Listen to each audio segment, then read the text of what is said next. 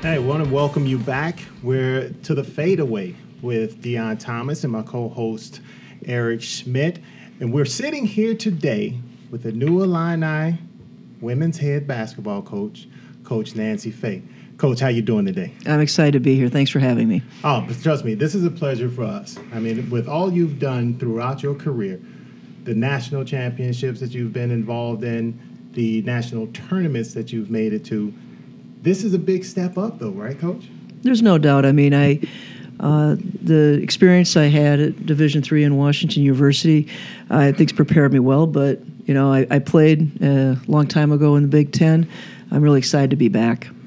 And we're definitely excited to have you. And I'd like to say, because the kids nowadays, they don't want to know where you've been or who are you or this or that. They want to know what you've done. So, can you tell us a little bit about your playing career at Wisconsin? Of course, like you said, you're a Big Ten girl, so we're definitely glad to have that heritage here. And then just speak a little bit about what it was and the things that you had to go through, because it was at a time when it was really difficult for women coaches. But you really bridged that gap, got to the Division III level, and was extremely, extremely successful there. Well, I think bringing back to my days playing in the Big Ten, I was a walk-on. I wasn't someone that earned a scholarship. I walked on at Wisconsin. I think I appreciate that experience because I know what it feels like to be a kid that didn't play and then eventually earned a scholarship. And I think that has inevitably helped me as a head coach, understanding all those avenues. When I got out of college, I remember this to this day, my dad said, you better, just because you play the game doesn't mean you can coach the game. So he goes, you might want to use that education. So I ended up being a teacher and a basketball coach in Northern Illinois. And that experience, it was good for me because I kind of started coaching like my college coach, and no disrespect to that experience, but I really learned that you better coach yourself and not something that necessarily you saw. And through that experience, got the job at WashU. I think the experience there, the thing about WashU is it has a lot of flavor of Division I. That's how we recruited. I mean, we were after D1 kids. The one thing I've understood is, I like my knowledge of basketball. I think it's sound, but you got to have players. And so we would reach for a lot of mid-men. They just need to know you care, and you got to know them as people. And that combination, I think, and just the teaching style. I don't start the same practice the same every day because kids learn differently. If you do the same drill the same way, well, great, but that gets a little boring. So there's just little things that I think that background has really prepared me well as a teacher and a coach. Having gone from, and you mentioned that you didn't earn that scholarship. Having gone from being a walk-on to earning a scholarship, I like to look at what was inside that gave you that fight and that fire. And the reason I ask, Coach, is because I do a lot of mentoring and teaching and things in the inner city in Chicago now. And I talk to kids about finding something inside of them to help propel them forward. Now, we run into a lot of issues with that a lot of times because it starts in your head and in your heart. Mm-hmm. But for you to be able to fight through that, can you talk a little bit about what that drive was for you that pushed you there? I think it's the love of the game. It's simply love of the game. I think actually sometimes we forget that kids that are on scholarship that we got to make sure that they still love the game, and it's not the scholarship. And that's one of the things, I think we as coaches got to continuously remember is that it's. I hate when we say it's a job. Jobs are a long time. We got to work a long time. This should still be a little bit fun. Now, yes, there's a responsibility. Yes, there's that kind of stuff. But I want the scholarship, or if I was a non-scholarship kid at the time, we all just, bottom line, we're 18 to 22-year-olds kids that want to play, that have fun doing it. So for me as a kid, my love for the game wasn't any different because I was paying for my education and another kid wasn't. And I think I want to make sure that I treat those, we do have a kid right now on our team that's walking on. I don't treat her any differently. She has a love of the game, and I think that's the one thing we can't forget in this business thing. I mean, everybody say this is a business, you're a CEO, and I'm like, no, I'm a coach, and I'm coaching kids, all right? And I know what they're saying. I know what they're saying, but I don't want to forget that. And so as a player, that was my drive. I think that's tremendously important. Eric, you got something? Well, Coach Fay, I was going to say we have to put something in perspective here, so we have to embarrass you a little bit. To let everybody listening, we're going to throw some numbers. 31 seasons at Wash U, 737 wins, 19 wins every season but your first season, an 81-game winning streak, and then most impressively on your resume is a record 5 Division III national championships at the NCAA level.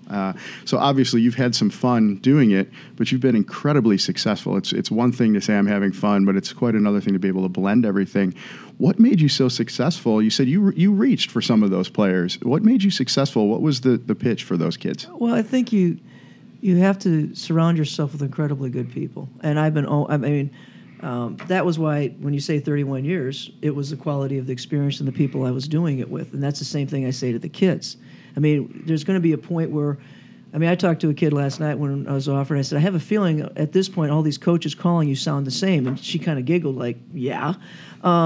It's the people behind the buildings. It's the people you work with. So it's the staff that you put together. It's the university that you believe in.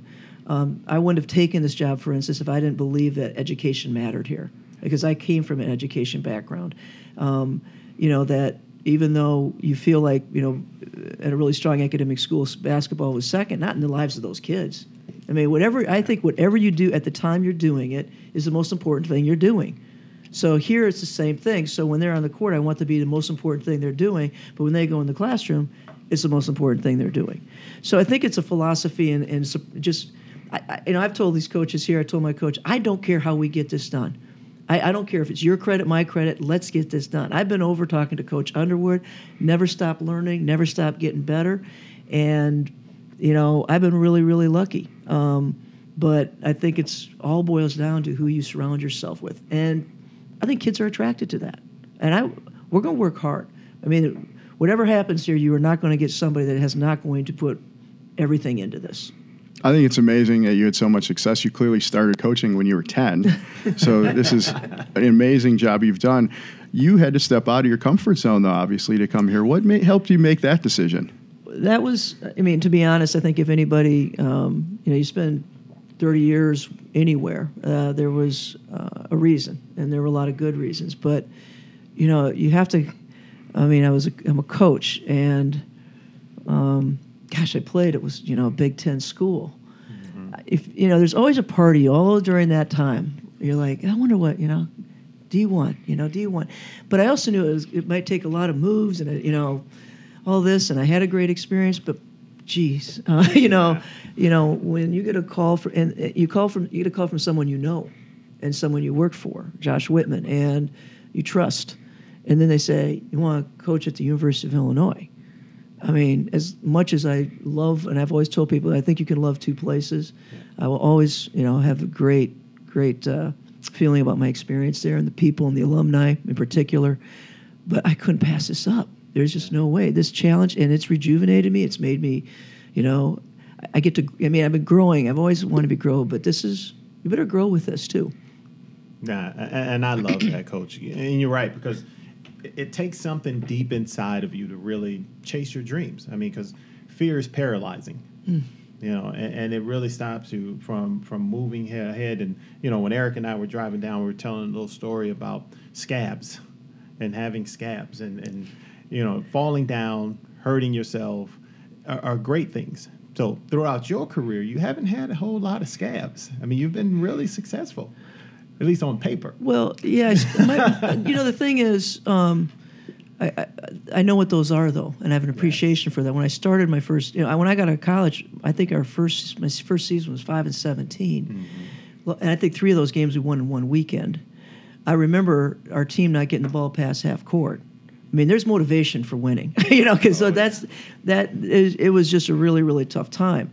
And in my college careers, we didn't win that much. Mm-hmm. No, I'm not.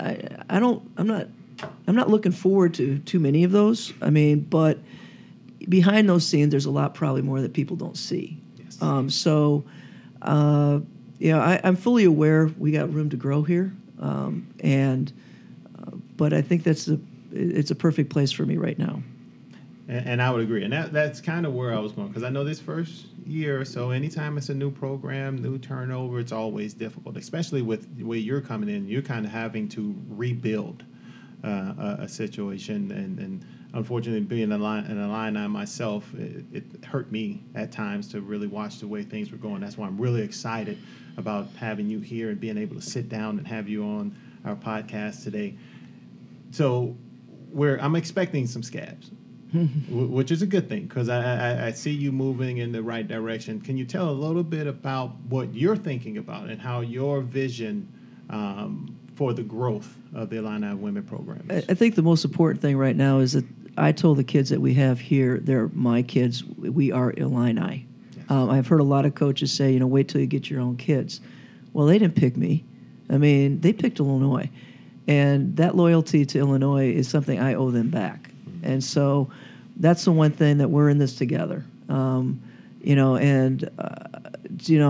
that's really important message I think we need to send to the current team, and they're going through some changes, because I'm, no matter what a coach does from previous coach to the next coach, it's going to be different, and they've done a good job of absorbing. I think the thing that the challenge is the recruiting and developing the relationships. Coming in, a lot of the 18s are already done. You're trying to build relationships, and then you got the 19s who are almost the same thing.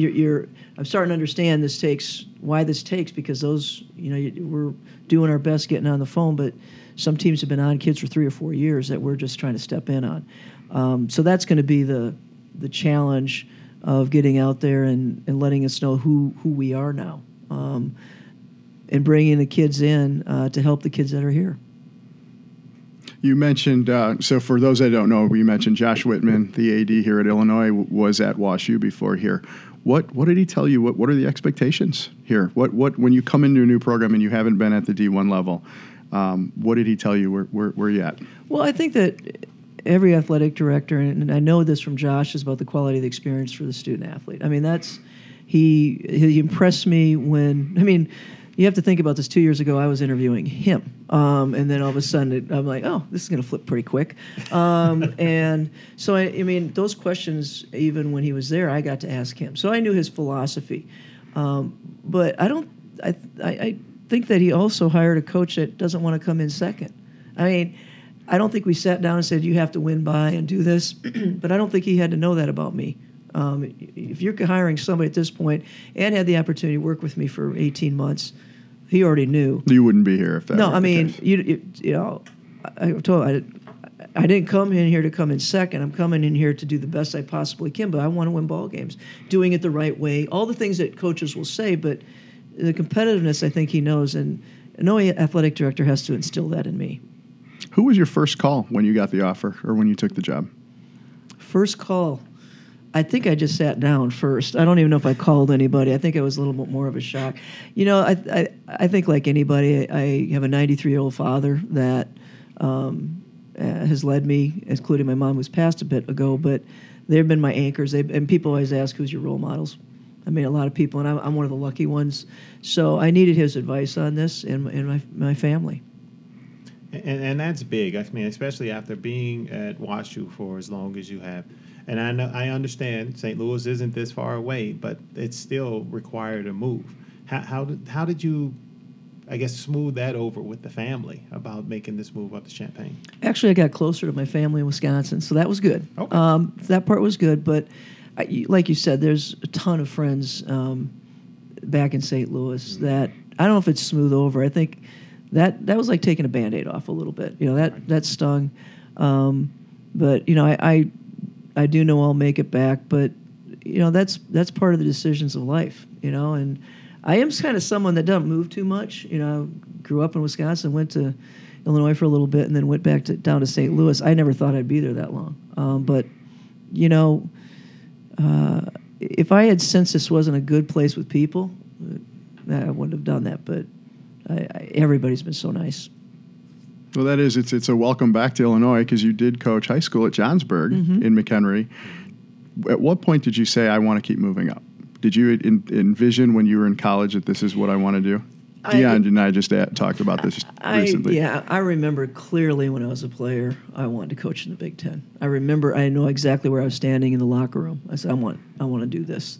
But life did a couple of switches, and you start out in high school and go D3, and I really didn't think that I was going to get this opportunity. I had opportunities during my time at WashU, but I had said no to about 3 or 4 of them. So then they're not going to call you back. Do you know what I mean? I got that, and I'm like, okay, that's fine. I kind of settled in, but not settled in the sense of comfort. Just settled in. This is where I was going to finish. But guess what? Great opportunity, and here I am. Yeah, one further, because I know we have to get you on to your next meeting, but this one for me, I guess, is pretty big because it's when you look at what you've done at the Division III level, being able to step up to not just a Division I program, but to a BCS school, a high Division I program.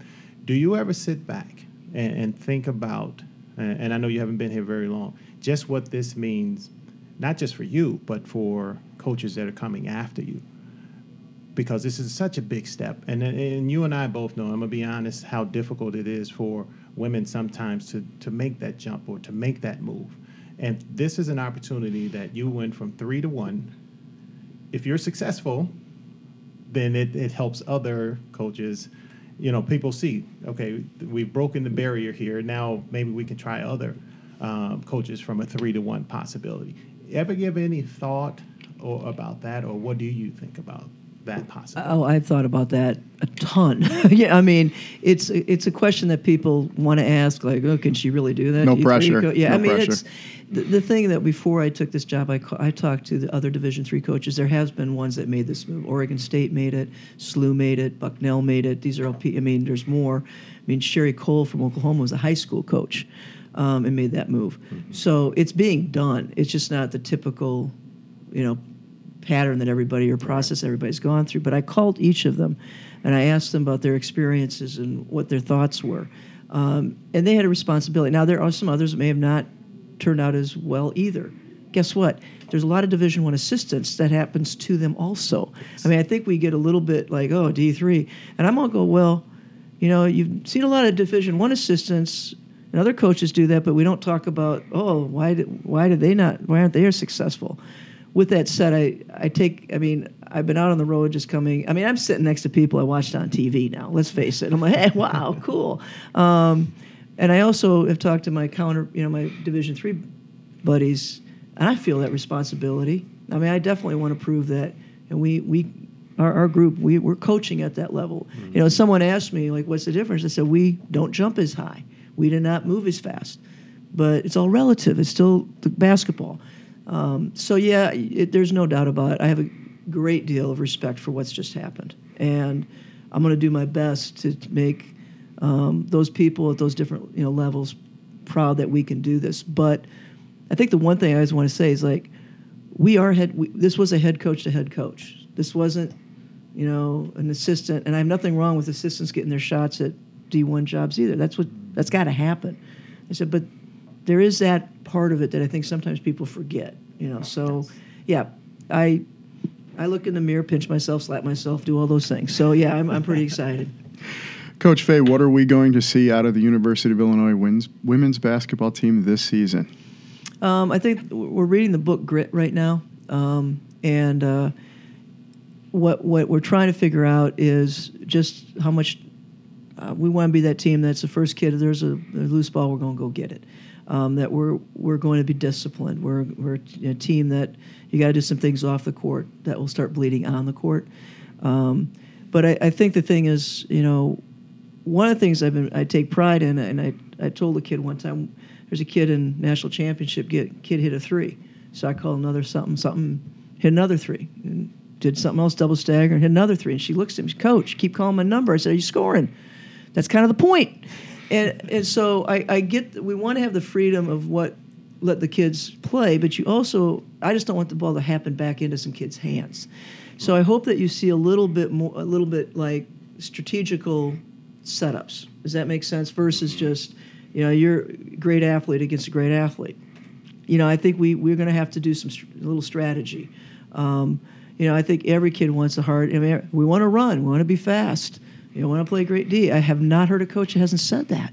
I mean, there's no secret on those two things, but there is going to be a little bit of a plan. But I think that hopefully you'll see disciplined, hardworking, and with a purpose.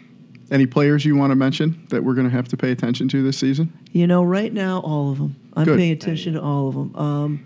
They're hardworking. We got some kids back who've seen some time. We were young, but I think at this point, it's new coach, so everybody's got to show up. It's a clean slate. Yeah, I think you nailed it right on the head, Yeah. Coach. As a matter of fact, I want the title of that book because this summer I coached girls basketball for the first time with my daughter's team. Big learning experience having coached Yes. boys, having coached boys my whole life. But I've stayed in contact, and I will stay in contact with those girls, and I really like to give them reading material and things not that will just help them on the basketball court, but that will help them in life. Mm-hmm. So I'm going to take that name of that book from you and the author so I can spread this out between my girls and get them to read it. It's been a good book, and it's a good experience for the kids. It really has been. That's great. Well, not going to hold you up much longer, Coach. You got to get running. This is Dion Thomas and my co-host, Eric Schmidt, on The Fadeaway. Enjoying our time sitting with Coach Nancy Fay of the University of Illinois Fighting Illini. Coach, thank you so much. Thank you for having me.